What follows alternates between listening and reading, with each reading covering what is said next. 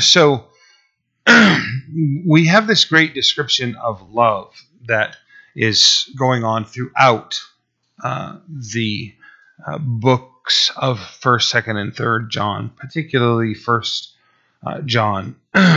He, talks about God being love, and so much of our culture thinks along those lines, and they misunderstand because the biblical biblical definitions of love are so much more complex than what our American culture looks at and thinks of, and particularly the 60s, and what free love and the whole hippie generation was wishing for and longing for and promoting as love, which was really very, very selfish and very destructive and self-centered and self-seeking. Whereas the love that's being described here is entirely others. It is the self-sacrificial love of God. And we're presently in the place where God is talking about his love as the Father is so potent in self-sacrificing love that he was willing to sacrifice his Son for his love for others. It's astonishing when you consider, from a human perspective, it's nearly impossible to understand. Hedonistic, rebellious, destructive people who wanted nothing to do with God. God said, I love them so much, I'm going to take my perfect Son and I'm going to force him into taking on all of their sins. So it's astonishing to consider that Jesus, I'm talking mystical, spiritual, that he would become a child molester, that he would become, a genocidal maniac. He took those sins upon himself in order that anyone that wanted to be forgiven, his blood would cover that. That's the love of the Father. Okay, we look at it like, agape love, unconditional love. You got to look at how deep that goes. Unconditional is to the point where Jesus bore my sin, bore your sin. So it's really an astonishing consideration. And so we're in the midst of that thought in verse 17, when that love that's being described, verse 17 says, love has been perfected among us in this, that we may have boldness in the day of judgment, because as he is, so are we in this world. Meaning that you don't have to approach this throne of grace with any fear and trepidation. That Christ took your sin and he bore it away from you. And he suffered the punishment, the wrath of God. You come as Jesus, covered in his blood. You're camouflaged as Jesus. You're disguised in the Father's eyes. He only sees his Son, right? I don't know about you, but how often my memories plague me. The guilt that just springs up in my mind and staggers me. And if I'm going to cling to that, listen, hear me in this, right? Because there's a profound difference, and we've talked about this many times, between shame and guilt. Okay? The price has been paid. The guilt has been erased. I was a criminal years ago. I turned myself into the police. Judge sentenced me. I went to jail. I paid. I have shame as a result of my past conduct, but I paid the price. Right? I was sentenced and I went to jail and I served with good time. I did what I was supposed to do while I was there. Debt covered. Nobody can try me for that again and send me back to jail. It's already been taken care of. In a much greater sense, Christ paid everyone's debt. So for us to wallow in the pain and the misery of our past is really saying Jesus didn't cover the debt. It's already been paid. If you believe that, if you trust that, then embrace the freedom Christ has given you and move out of that. Don't let your, others sometimes are cruel enough to shame us for our past, but the ones that shame us most is our own mind, our own memories. We need to learn the process of letting Christ's payment cover that, right? Because if I'm going to sit around and wallow and feel terrible about myself, then to a degree, maybe entirely, what I'm saying is Christ's payment doesn't cover it. I'm going to sit here and I'm going to wallow in the memory and the pain and the defeat of my past. Christ took care of all of that, right? I mean, what are you going to, what am I going to do? Go back and, sit in an unlocked prison cell? I mean, I've been set free. Debt's paid. Why be there? So it is here. He's talking about in the presence of the Lord, that we may have boldness in the day of judgment. Christ's coming shouldn't be fearful for you, right? We don't have to walk around thinking, oh, I hope that he's, going to forgive me. I hope he's going to accept me. Have you asked him to? Because if you have, then he has. I don't feel like that. Well, that doesn't really matter, right? The debt's been paid. Christ has promised you that it has been covered. So this is the boldness that the Scripture is assuring us of. Hebrews gives us a great sense of that boldness and how we can go boldly before the throne. Christ covered this debt. Now, think about it in your own mind. I'll give this little illustration, and then you think about it in your own mind. If somebody paid for your meal, right? You're in a restaurant, you run into a friend, and you talk for a little while, and then you go up to the counter, and they've paid for your meal before you can get out the door, and you're like, darn it, they got ahead of me, and now I'm going to have to, try to do that for them, bless them in that way. If somebody's paid the meal, are you going to be like, no, I insist, I have to pay again? Good grief, no, right? That frees me up. I can go, awesome, what a blessing. I didn't know. They've paid that. Christ has paid the debt. So why would we anguish over whatever guilt may be? If you've truly asked Christ to forgive you, make you, his child, cause you to be born again, fill you with his Holy Spirit, the past is gone. It's wiped out. You're anxiously waiting for Christ to return and provide you with reward and glory. That's what we're looking forward to. So here, it is the boldness in the day of judgment, because he is, so are we in this world. There is no fear in love, but perfect love casts out fear, because fear involves torment. Now listen, right? The fear of the Lord is the beginning of wisdom. Oh, wait a minute, no fear. What is this? There's no fear in love. This is not what's being described here, right? Most of us that had good parents also feared those parents, right? Why? Because there were rules, and he's going to talk about the commandments. Why? They were necessary. This isn't like you have to obey these commandments, and if you don't obey these commandments, then I'm not going to love you. Okay, that's not what we're talking about here at all. This is a matter of understanding the authority, the degrees of authority. Some people don't understand that within Christianity. Consider this, right? If I'm in public and here comes somebody that doesn't like me and they cuss me out and say all kinds of terrible things and they spit on me, I might be able to get a police officer's attention, and maybe they would get in trouble, right? If the president is in town and you do that to the president, you are going to find yourself locked up really quick. If God is in town, okay, there are measurements of offense. Right? We sometimes don't like that. Like, well, it should be the same for everybody. No, there is literally a hierarchy of authority. And if you tangle with that, then you're going to have to reap the outcomes of that. You offend me, well then, right, that's all we got is the me versus you level of conflict. You offend a head of state, you got an entirely different. You offend God, look out. The fear of God is a very real thing. And that is, it isn't the fear of, I've lost my salvation, right? It's the fear of, we need to have the reverence that is God.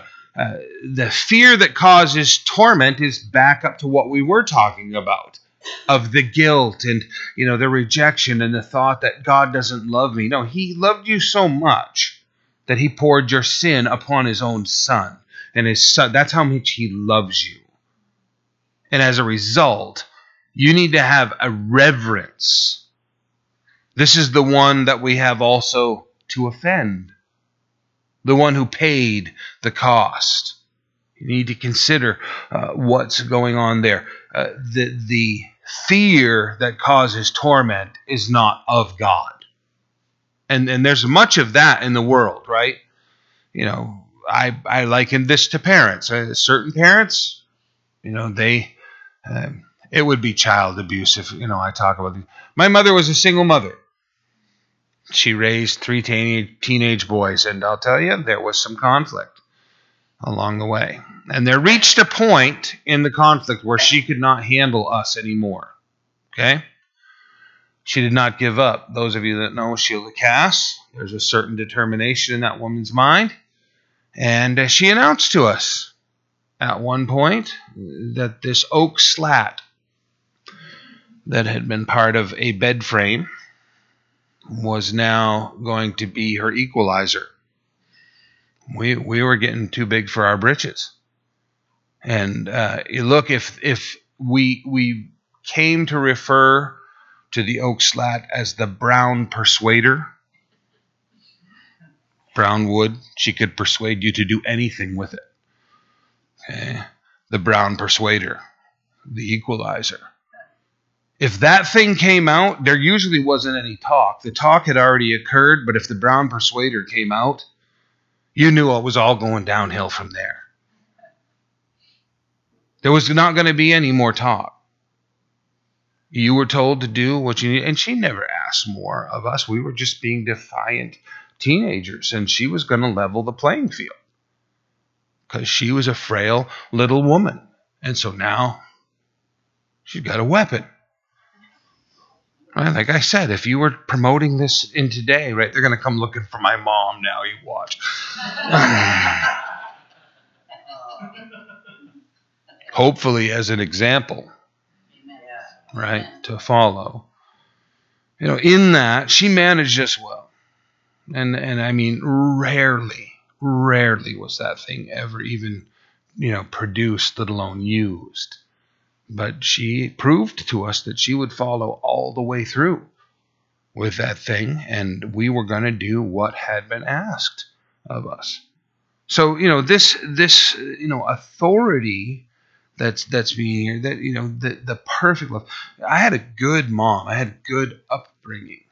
And I didn't have fear. I had friends that had terrible parents. And there was tremendous fear in their household. And it wasn't from love. It was from neglect. And it was from abuse. It was from horrible things. That's not Christ. That's not our Heavenly Father. Right? His discipline, right? Some of us have experienced it. And let's be blunt.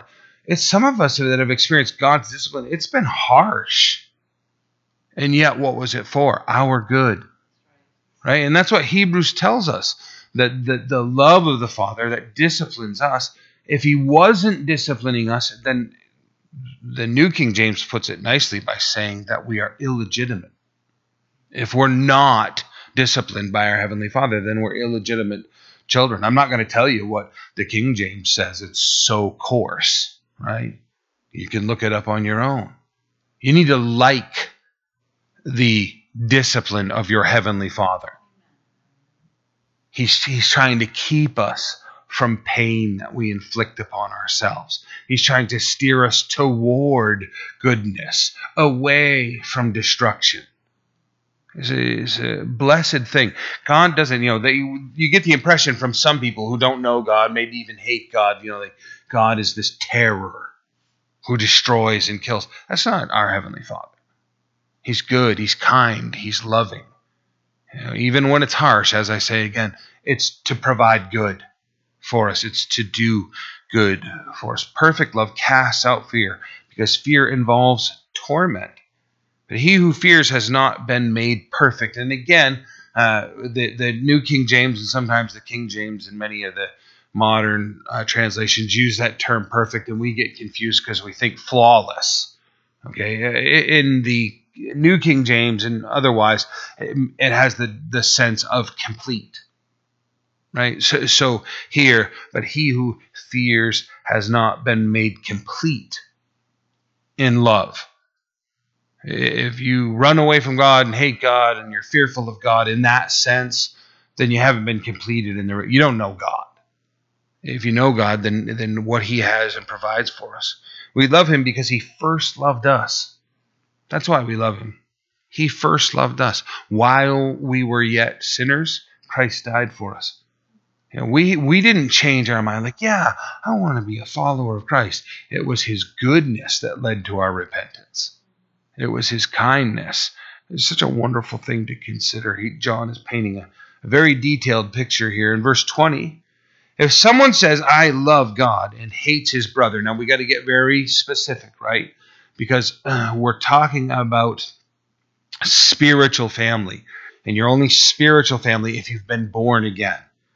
So if you can verify, well, that person's a Christian, undoubtedly, and I am a Christian, undoubtedly, and I hate that guy. That doesn't work. If you're part of the family of God, then there's no room for hatred whatsoever. Okay? Now, brothers, Christian brothers, sin against Christian brothers. Unfortunately, why? We're human.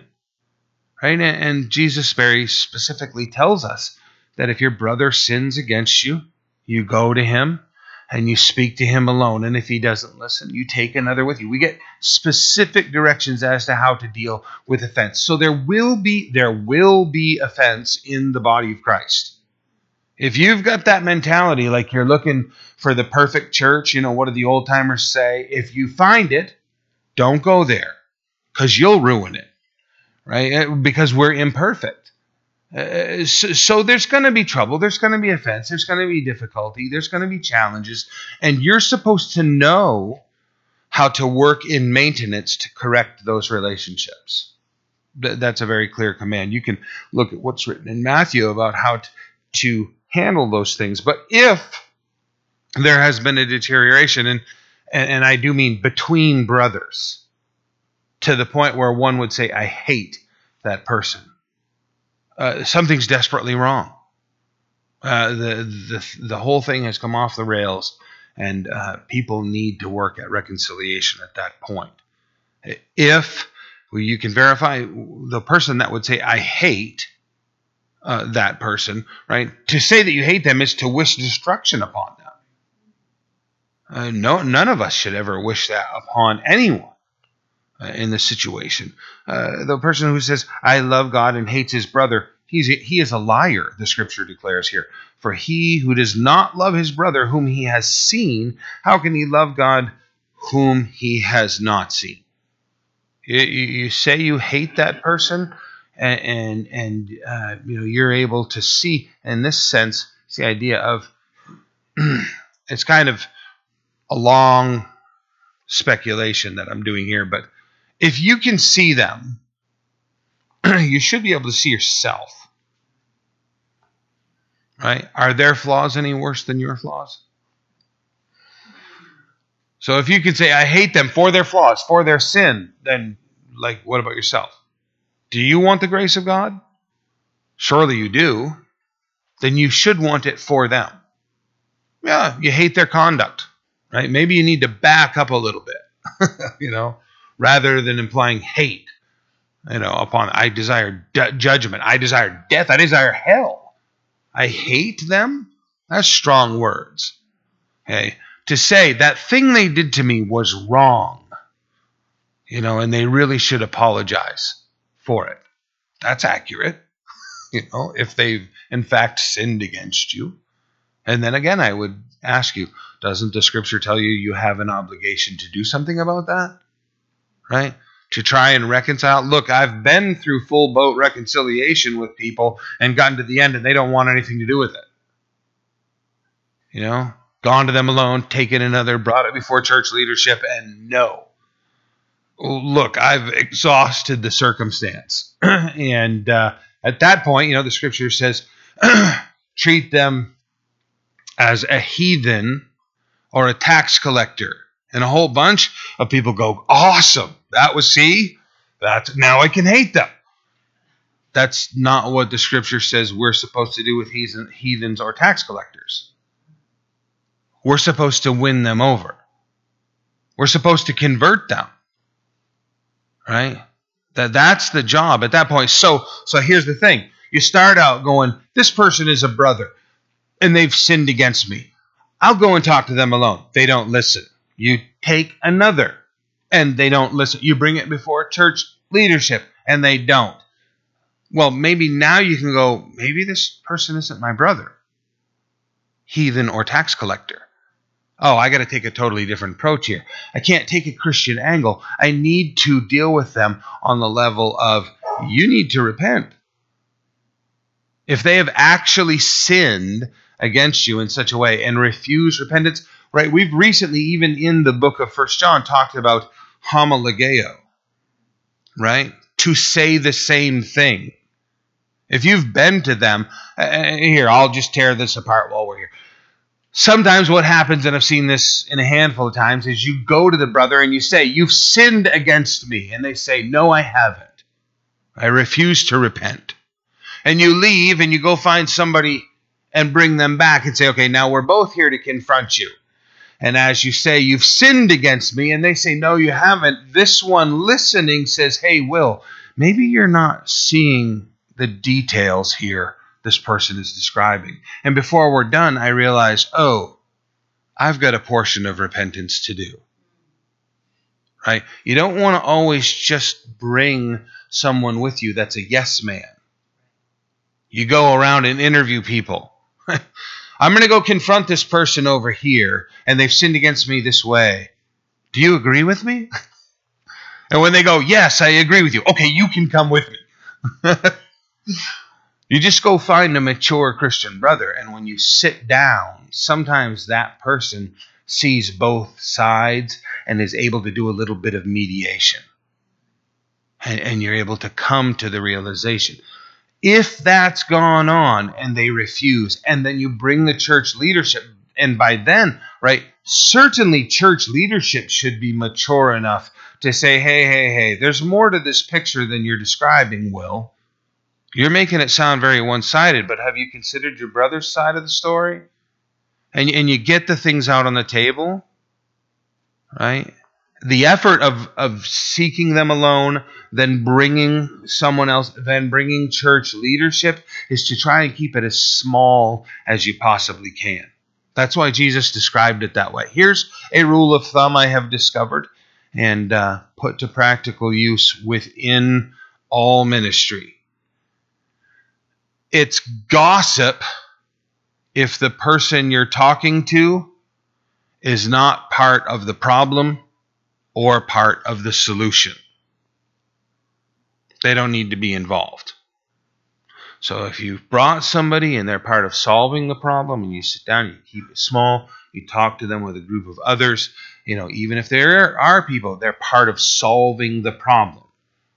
Now you've come to that end, they won't hear you at that point, then you can treat them as a heathen or a tax collector, meaning you need to win them over to the faith. They're not involved in repentance, homologeo, saying the same thing. God says this is sin, and they go, no, it's not. So you need to work on them until they say, you're right, that is sin. I did mess up. I had a friend, and I'll be as vague as I can about this. And he came into our fellowship years ago, and a number of things he was saying just didn't add up about the way he was living. And I finally, just through little bits of conversation, said, wait a minute, what about this girlfriend that you've mentioned? Like, she's not here, and what's going on? And, it takes hours, but finally he confesses, we're living together sexually. Unmarried, we're living together. I said, wait a minute. You just told me last week you're leading worship in a church. Yeah, I'm the worship leader over at that other church. Are they aware that you're living in sin with this woman? And, long drawn out thing. No. Okay. And he goes through the whole process of saying, spiritually, we're married. And I'm trying to confront him with, no, you're not.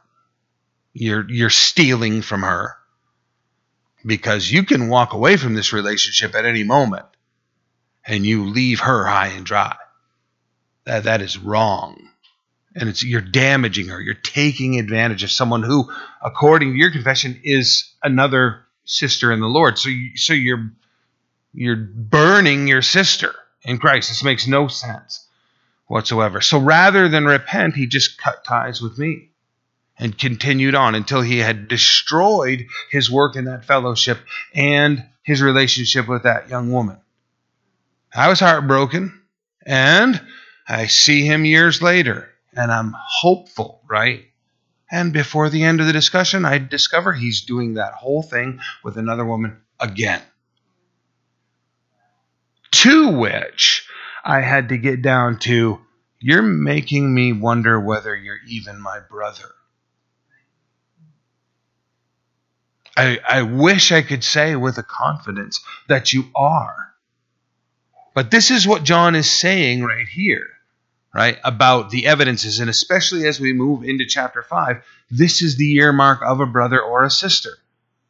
They're going to say the same thing. If God says that's sin, when we as a child of God look at it, we're going to say that's sin, whether it's part of our life or someone else's life, right? This one here is specifically a brother. And the person that would say, I hate them, that's the person that needs to examine their own heart. If we can confirm that's a brother and I'm a brother and yet I hate that person, something's desperately wrong with my heart. If I can say I hate that person, because we're supposed to be part of the same family. And this love, right? This love is characteristically part of being part of the family.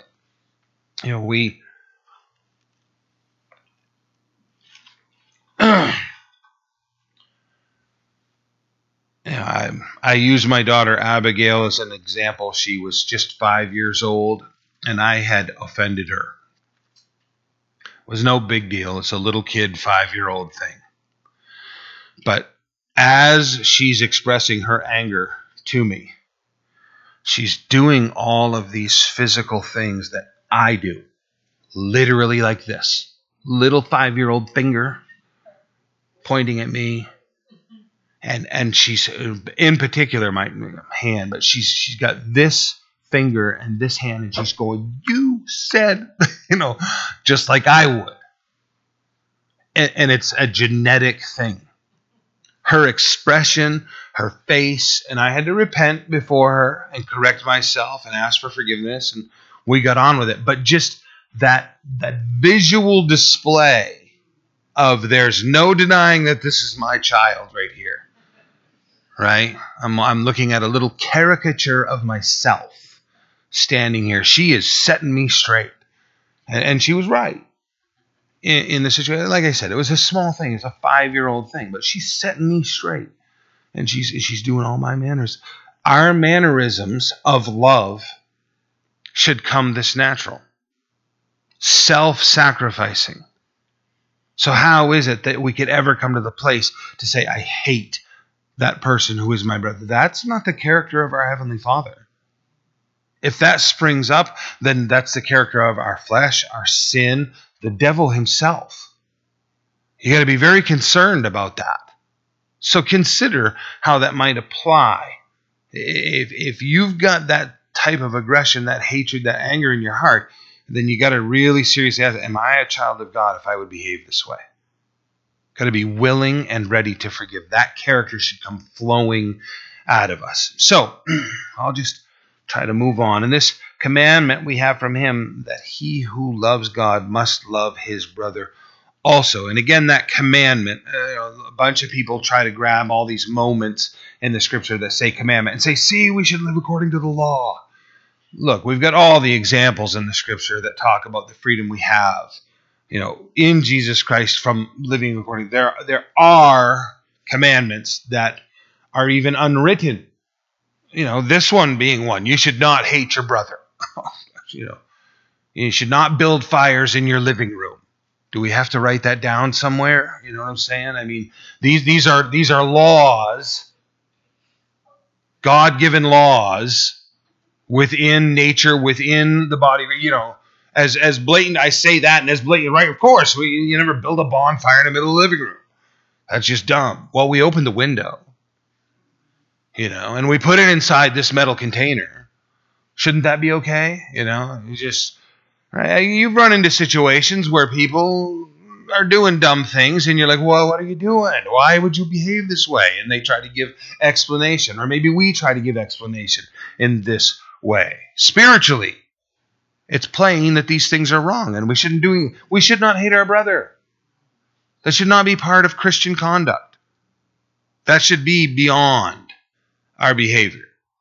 And it should be alarming to you.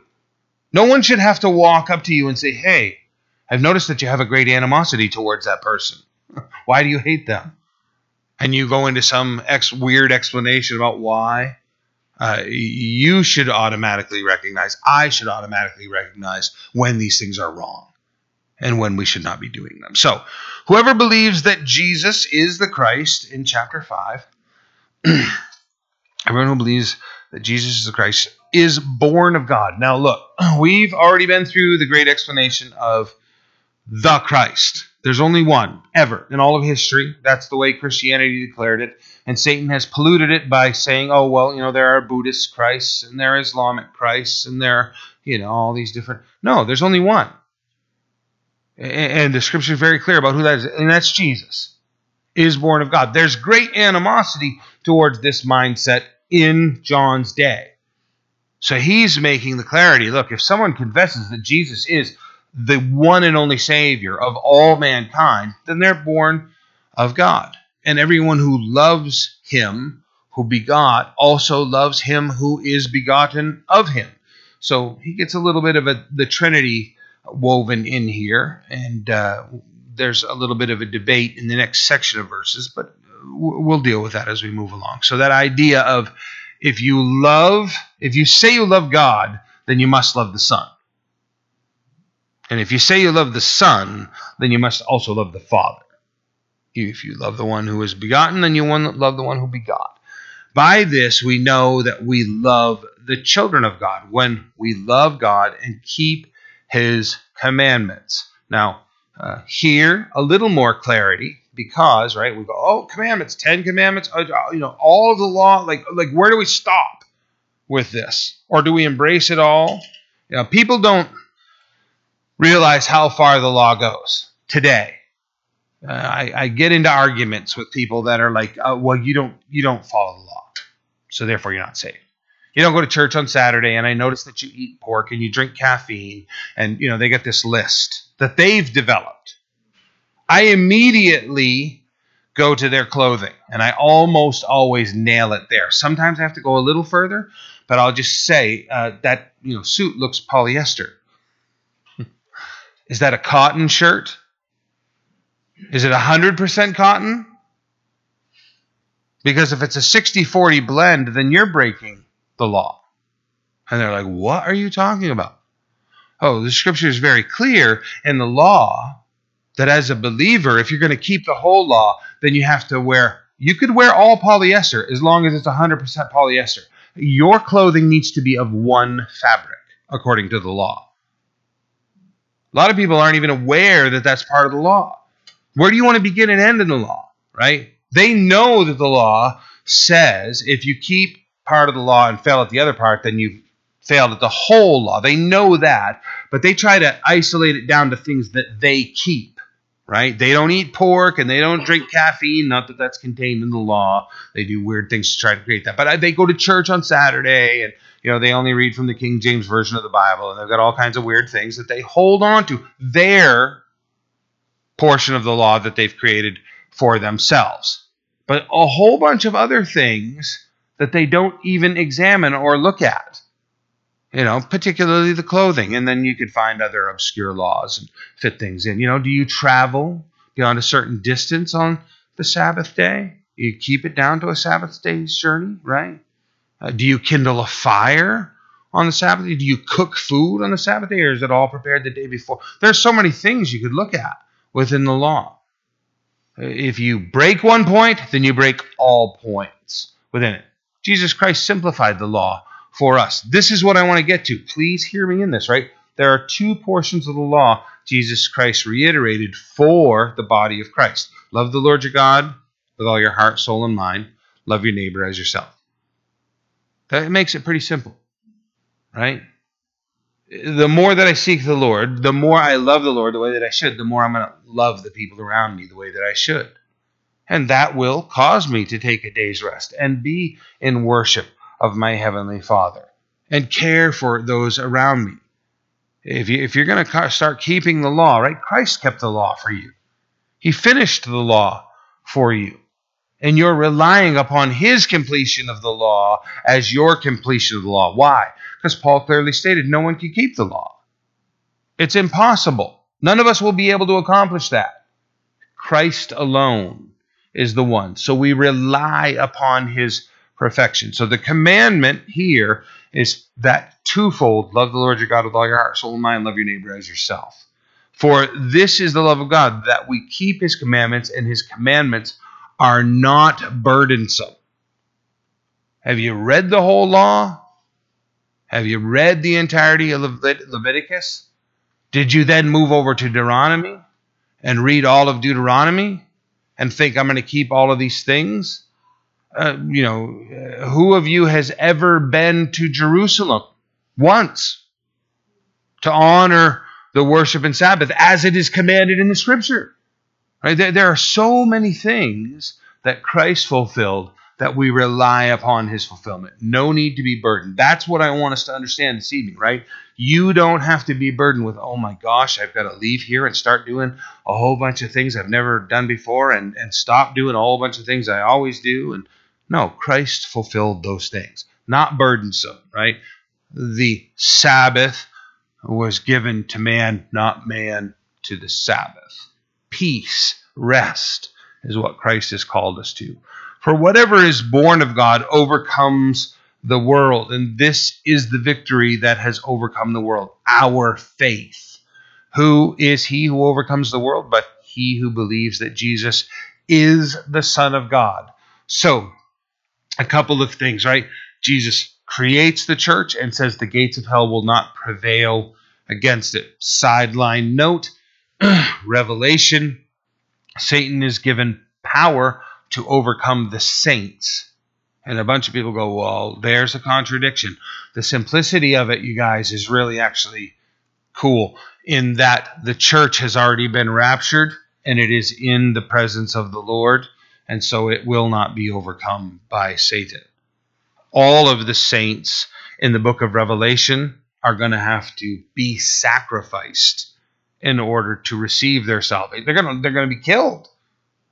Right? You can't buy, sell, trade, have a job unless you've received the mark of the beast. If you refuse the mark of the beast, you're going to be put to death. So there'll be very few people who make it through without receiving the mark. Everyone else is going to die in the process. So the overcoming of the world is the now, in the present, in the power of Jesus Christ, the Son of God. And then this statement, he who believes that Jesus is the Son of God, is that whole thing of the Gnostics, which is sort of underlying here. The Gnostics, separate religion, are starting to grow in recognition and power, and they sort of meld into Christianity and begin to pollute Christianity at this time. So John is putting that whole explanation up to say this isn't anything to do with the faith. If you do not believe that Jesus is the Son of God, then you are not part of Christianity. He's just clarifying that. And we'll do this one more time, right? Horse begets horse, right? Dog begets dog. Cat begets cat. God begets God. Son of God is God. There's not lesser, not small g, not some other great prophet. God in the flesh, Jesus. If you believe that Jesus is God, if you believe that Jesus is the Son of God, then you've got your belief system right. That's what John is saying to all the people who are reading this in that day, who have been greatly confused by the Gnostics in the day. Verse 6, and I'll just forewarn you, 7 is a highly controversial verse, but we'll try to deal with it properly as we move through. So you might want to underline 7 as we even begin here. This is he who came by water and blood. I want to confuse you as much as I can with 3 verses, okay? So this is he who came by water and blood. Jesus Christ, not only by water, but by water and blood. And it is the Spirit who bears witness, because the Spirit is truth. For there are 3 that bear witness in heaven, the Father, the Word, and the Holy Spirit. And these 3 are one. And there are 3 that bear witness on earth, the Spirit, the water, and the blood. And these 3 agree as one. See? Simple, right? That's very complex. And every single commentator you're going to read is going to tell you that they are staggered by these 3 verses. It's a difficult passage. Number 1, verse 7 doesn't even appear in any of the translations clearly until the 14th century. So we have a lot of translations that have been copied, and none of them even contain verse 7 up until the 14th century. We have 2 occasions where verse 7 appears, but they are in footnotes. So verse 7 isn't incorporated into the actual reading of these 3 verses until you get to the 14th century. And then all the scholars stand up and want to fight at this point about whether that belongs in there. Simple explanation: probably a copyist understood that the conflict of the Trinity, God the Father, God the Son, God the Holy Spirit, had grown in intensity to the place that these verse 6 and 8 so much supported the idea of the Trinity that they took the footnotes and incorporated them into the actual passage, right? For some people, that's very disturbing, right? Because it's supposed to all be inspired by God, and that's somehow not inspired. Guess what? It is inspired, okay? It doesn't appear until the 14th century. I'm not troubled by that, okay? Not the fact that it's included. I can literally read verse 6 and verse 8 and today get the understanding of the Trinity that I need, okay? The fact that the church understood this and over time brought it alongside and then eventually included it in isn't troubling to me, okay? If it's troubling to you, well, is there a Trinity? God the Father, God the Son, God the Holy Spirit? Well, how about this? Ready, note takers? Are you ready? Because your pencils don't look poised. You can get it from me later. Matthew chapter 3, verses 16 and 17. Chapter 28, verse 19. Luke chapter 1, verse 35. John chapter 1, verses 33 through 34. Chapter 14, verses 16, 26, 16, 13 through 15, 20, verses 21 through 22. Acts chapter 2, verses 33 through 38, Romans chapter 5, verses 16, 2 Corinthians chapter 1, verses 21 and 22, chapter 13, verse 14, Galatians chapter 4, verse 6, Ephesians chapter 3, verses 14 and 16, chapter 4, verses 4 through 6, and 1 Peter chapter 1, verse 2. So the Trinity, right? So, I know you got all of that. Point is, there's a ton of verses in the New Testament that support the Trinity without this one verse, right? Let's just say that adding this one verse was incorrect. It wasn't, but let's just say that it was. Does that nullify all the other verses that I just gave you? Okay, so we don't have to debate about the Trinity based upon this thing. Now back to the further confusion of these 3 verses. What's the water? What's the blood? What are we talking about here? Well, there's a few debates. I'm going to give you a couple. First one is water by natural birth. A woman breaks her water and gives birth. And then Jesus shed his blood at the cross. So natural birth, supernatural birth, if you want to look at it that way, okay? You want to look at it as baptism, okay? Baptism and crucifixion. Fine, that's a good one. How about this? These three verses, 6, 7, and 8 combined, tell the Christians of that day that Jesus gave us salvation by coming as a real man. Right? They were saying, the Gnostics were saying, no, Jesus was a ghost. Jesus was a phantom. When he walked on the beach, he never left any footprints. The whole time he was on earth, no one ever saw him eat food. These are lies that the Gnostics made up. This tells us plainly water and blood. Jesus was physically baptized. Jesus was physically born. Jesus was physically killed. When they stabbed him in the side, water and blood poured out. He was a man. He was real. He was tangible. He was not some ethereal spiritual thing. Right? He physically died. And here's the punchline. He physically rose again. That's what we need to hold to. So this whole thing is just John making sure that these Christians understand Jesus was a real man through his whole process: birth, death, burial, and resurrection. Is that enough for us regarding 6, 7, and 8? Verse 9. If we receive the witness of men, the witness of God is greater. Look, here I am, John is saying, as a witness to these things. You believe me? How about you believe God? You know, my witness, you're trusting it. Why? Because it's earthly. So you trust things that are earthly more than you trust things that are heavenly, is what John is saying. You should be trusting the word. For this is the witness of God, which he has testified of his Son. He who believes in the Son of God has the witness in himself. He who does not believe God has made him a liar, because he who has not believed the testimony that God has given his Son. And this is the testimony that God has given us eternal life. And this life is in his Son. He who has the Son has life. He who does not have the Son of God does not have life. These things I have written to you who believe in the name of the Son of God, that you may know that you have eternal life. Listen, you don't know how many people I have shared that verse with. People inside Christianity, outside Christianity. People in Catholicism that have grown up all of their lives being taught, right, that hopefully if they've been good enough, then they'll be acceptable to God. Look, have you struggled? Okay, let's just do this. Have you asked Jesus Christ to be your Savior? No, but you don't have to show your hand or anything, right?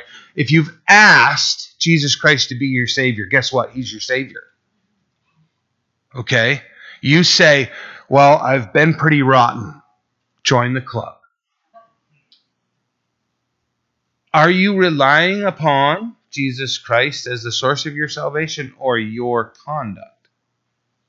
Right? Because if you're saying I've been pretty rotten, then what are you saying? That I was hoping I would be good enough to where I would be acceptable to God. You never get to be good enough. And maybe that's actually part of your failing and your struggle, is you're not relying upon his goodness to free you from your character and from your flesh. He paid the price completely at the cross. It is not your goodness. Your goodness should be a result of that price paid. Already paid in full. It's already done. Justified, right? What do we say? Just as if I had never sinned. We are justified in Christ. He has removed all of these things. If you are in sin, you should be convicted, because you're continuing to heap upon what has been paid. That's hurtful to your present relationship with Christ. Right? The freedom you could have right now, the joy you could have in your relationship with him is being presently damaged. You're putting upon yourself, not upon your relationship, not upon your reality, but upon your own mind, you're putting a guilty conscience. Only to yourself, because Christ has already paid the price. Simply put, cut it out. If you were reliant upon him for salvation, then function in that salvation today.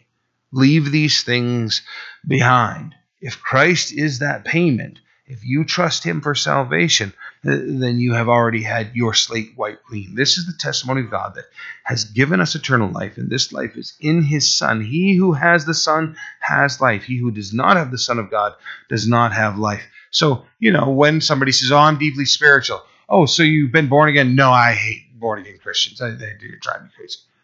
So do you believe that Jesus Christ is the source for your salvation? Oh, no, but I'm a deeply spiritual person. Well, no, you're not, according to this. Because if you reject the Son, then you reject the Father. So you do not have salvation. This process is all knit together. He who has the Son has life. He who does not have the Son of God does not have life. These things I have written to you who believe in the name of the Son of God, that you may know that you have eternal life, and that you may continue to believe in the name of the Son of God. Now, 14 says, now this is the confidence that we have in him, that if we ask anything according to his will, he hears us. And if we know that he hears us, whatever we ask, we know that we have the petition that we have asked of him. That has been abused horribly in Christianity. Just ask for whatever you want. God will give it to you. Name it and claim it in the health, wealth, and prosperity movement. What is being said here is that if you have submitted yourself to Christ and you live in a relationship with him, right, then you will already desire the things that the Lord desires for you. I've quoted Psalm many times in this regard that tells us, right, that God will grant you the desires of your heart. The health, wealth, and prosperity movement says, see, so whatever you wish, you can ask for. That verse specifically says God will give you the proper desires in your heart. So when we read, God will grant you the desires of your heart, right? Do you remember a time where the deepest desires of your heart were incredibly sinful? Right?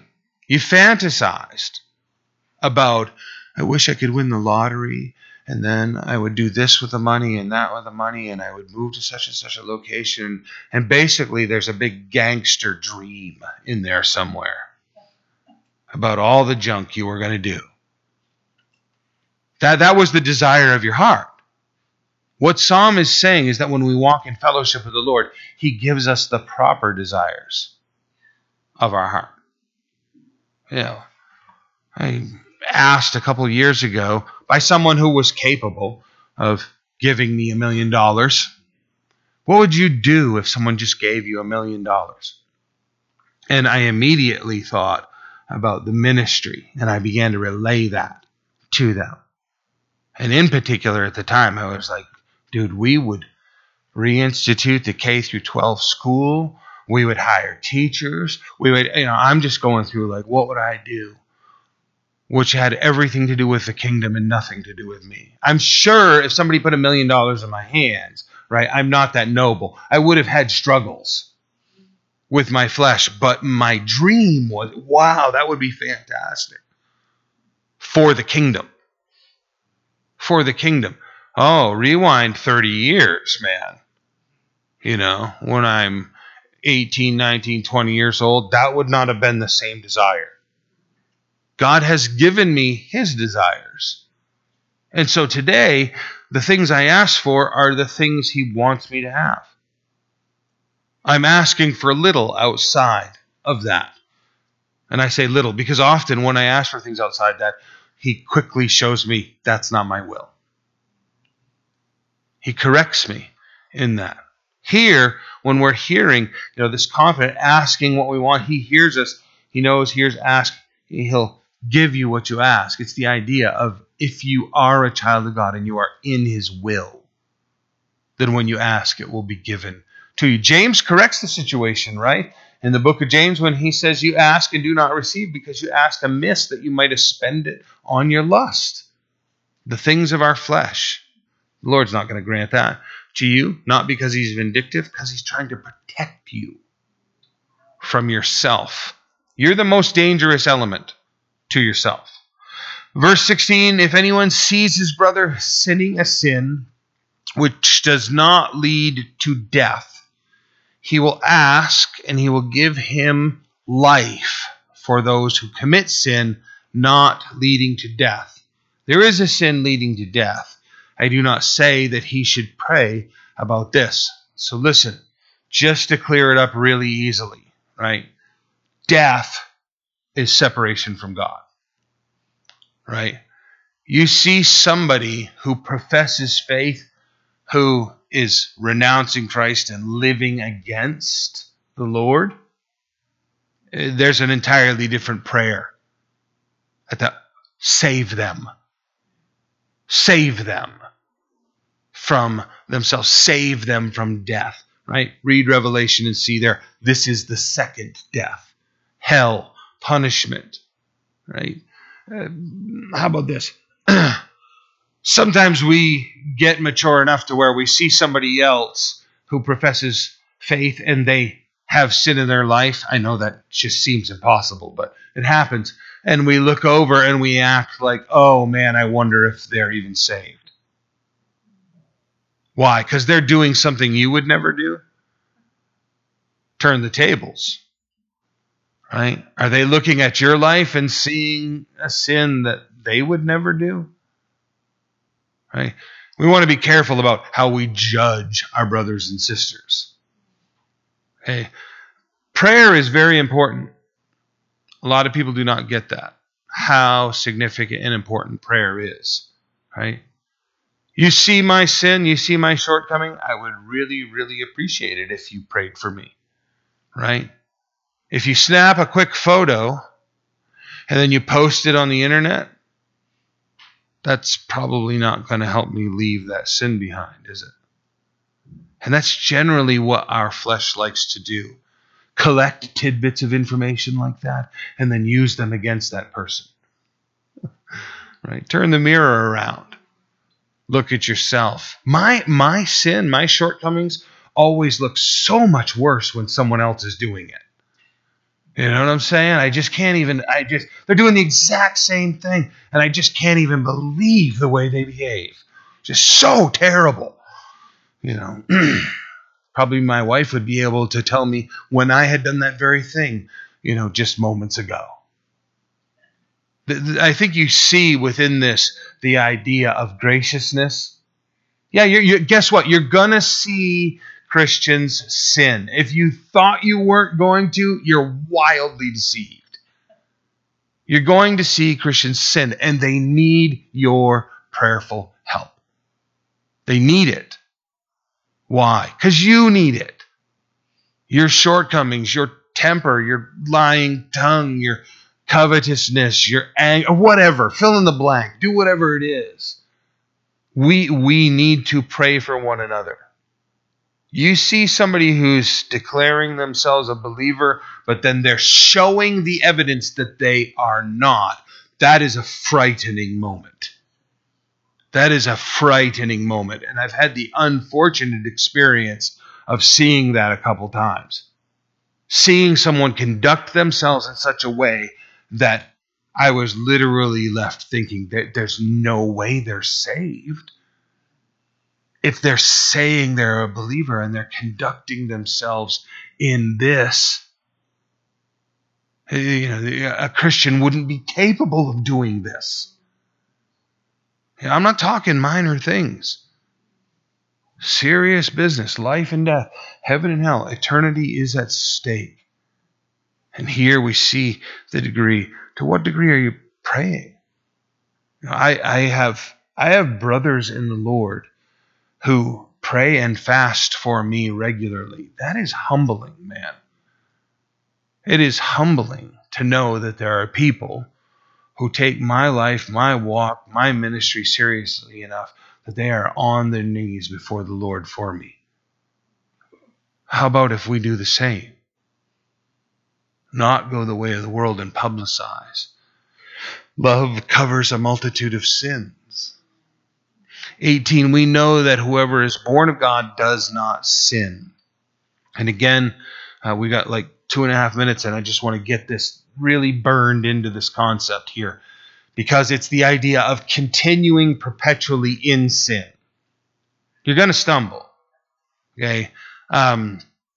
So drunkenness, drug use, sexual sin, theft, lying, those were all very prominent parts of my life before I surrendered my life to Christ. Daily, continuously, perpetually pursuing those things. They are not part of my life at all today. But you might see me in my weakness just flare because of the flesh. I need prayer. I need forgiveness. I need grace. This idea here is the perpetual continuation of practicing that sin. So we know that whoever is born of God does not continue perpetually in sin, is what the original language says here. But he who has been born of God keeps himself, and the wicked one does not touch him. Protection, right? Constant prayer and vigilance to keep ourselves from these things. We know that we are of God, and the whole world lies under the sway of the wicked one. By contrast, we used to live this way, and we've been delivered from living that way continuously, and it's an evidence that we are not of the world.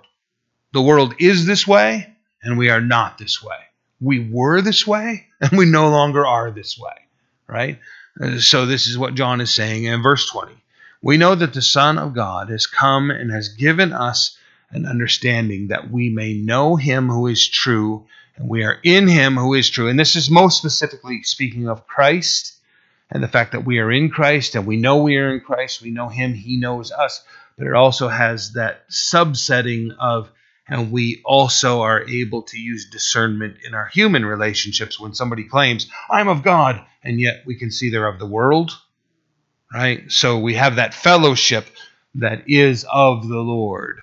So we are here. We know that we are of the Son of God, or we know that the Son of God has come and has given us an understanding that we may know him, capital H, who is true, and we are in him, capital H, who is true, in his Son, Jesus Christ. This is the true God and eternal life. Not one of the false gods, not one of the lesser gods, not one of the small g gods.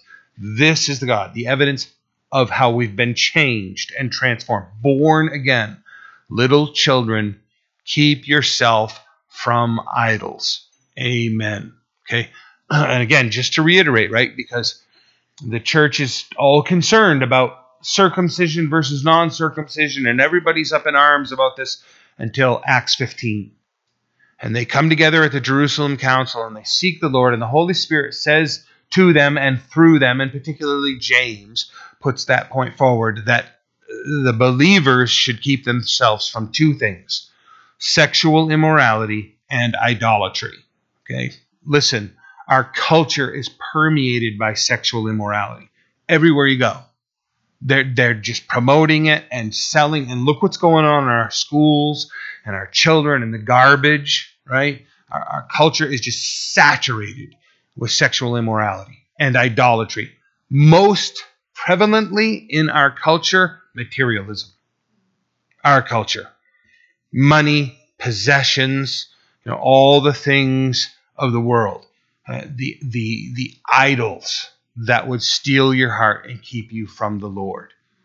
We need to keep ourselves in that place of prominent strength in I have only one God.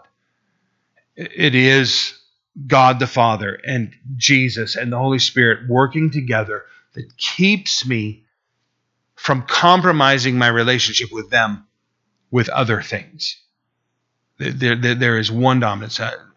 Chuck Smith said early on in his ministry, idols, easily beset us. I'm paraphrasing, but he said you have to constantly be vigilant about it. And the thing that will show you what your God is, because it's deceptive, isn't it?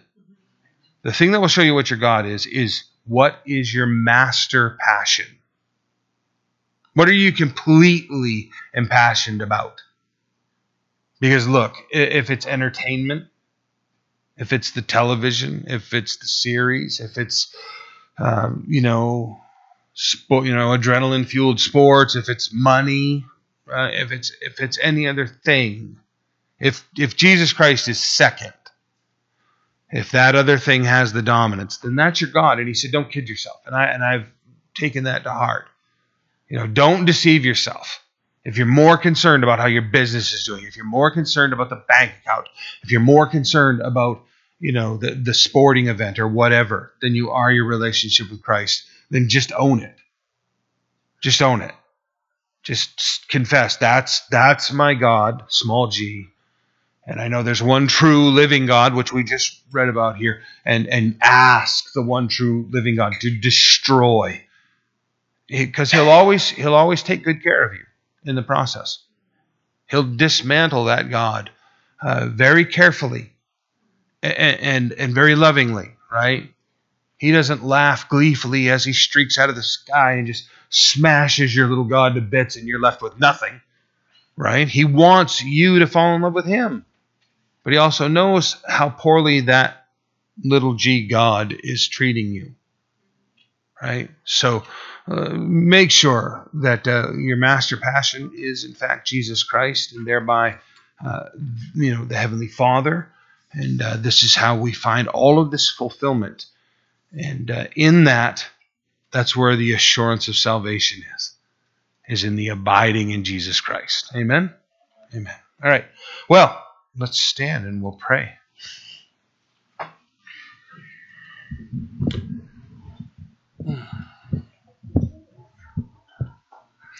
Father God, we are very gracious, very grateful, rather, for your love.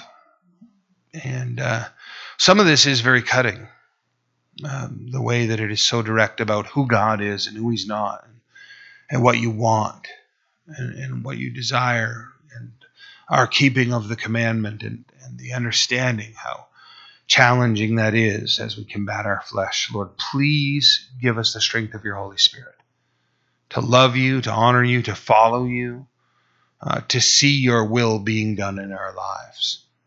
Lord, that we would, in examining ourselves, be able to comfortably say, I know I'm in the right place with the Lord.